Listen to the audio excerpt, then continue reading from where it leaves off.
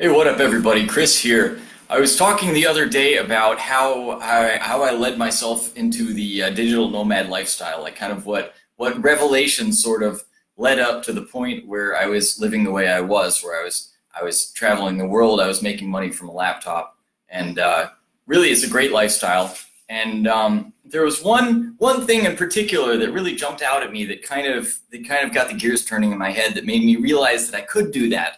And that thing was that I realized that I could provide valuable services and get paid without being a regular employee. And I mean, it seems kind of obvious looking back on it, but I think probably I'm not the only one. To me, it seemed like a real paradigm shift that I had always been raised to think that, oh, if you want to make money, you go to work. Either that or you start a business, which is, this huge endeavor. But generally, I thought, okay, if you want to make money, you have to get a job, right? Well, it turns out that's not really true at all, and I wanted to share with you why. If you were listening to my story the other day, I was saying that I was doing a consulting project. I was in MBA school, it's in business school, and part of the assignment was to do a consulting project for a small business, and my part of the project was coming up with an Excel spreadsheet that did a bunch of stuff, like automated a bunch of stuff for them. Anyway, that's not the point. The point is that I realized after doing that project that I could do projects for businesses and that it would be good for them and that they would be willing to pay me to do that. That was a big aha moment for me. I hadn't really thought of that before. So if you think about it, a little more from the perspective of a business, it sucks to hire full-time employees. It's awful, honestly, and there's a whole bunch of reasons for that. I mean, the most obvious one is that you always have to pay them, right? You have to pay someone to work 40 hours a week, which means that you have to find work for them 40 hours a week, which you may not have. And if you can't find work for them, then, well, you pay them to sit around and do nothing. So that's really prohibitive. And then depending on what country you're in, because this depends on the laws, but a lot of countries, including the US, where I live, the companies have to pay health benefits. Sometimes they have to pay for sick time. This is time the employee is not working. If you hire women and they get pregnant, then you have to pay them maternity leave. I mean, think about that. You hire somebody, you contract to hire somebody, and then she gets pregnant, and then you have to pay for 3 months of doing nothing. So then, there's nobody to fill that position. So what do? You have to hire another person. So you're paying two people double the salary for one job. And then after 3 months, what are you going to do? You're going to fire the other person?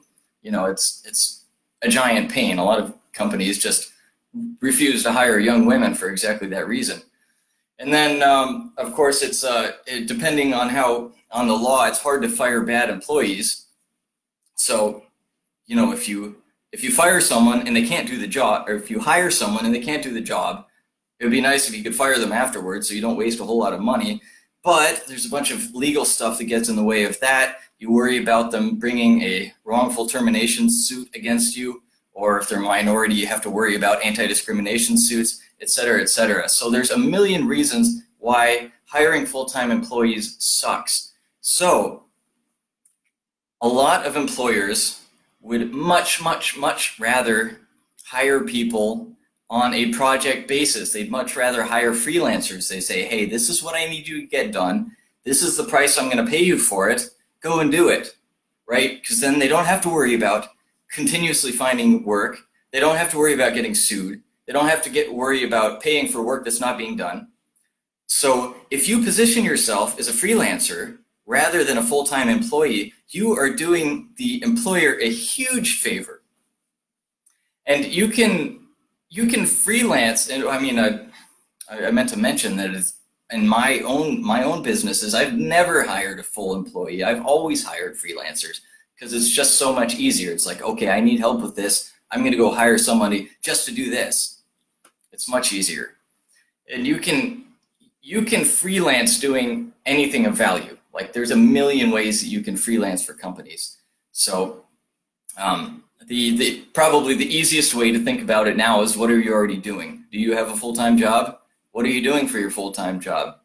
If it's not something where you're doing open heart surgery and you have to be in the room and there's no other way around it, if you're working from a computer, chances are you could be doing that sitting on a beach in Tahiti, right? You could be doing that from anywhere if it's a computer job, and there's a lot of those computer jobs. So if that's what you're already doing, chances are you could freelance doing it and travel the world and take advantage of the super low cost of living in other places.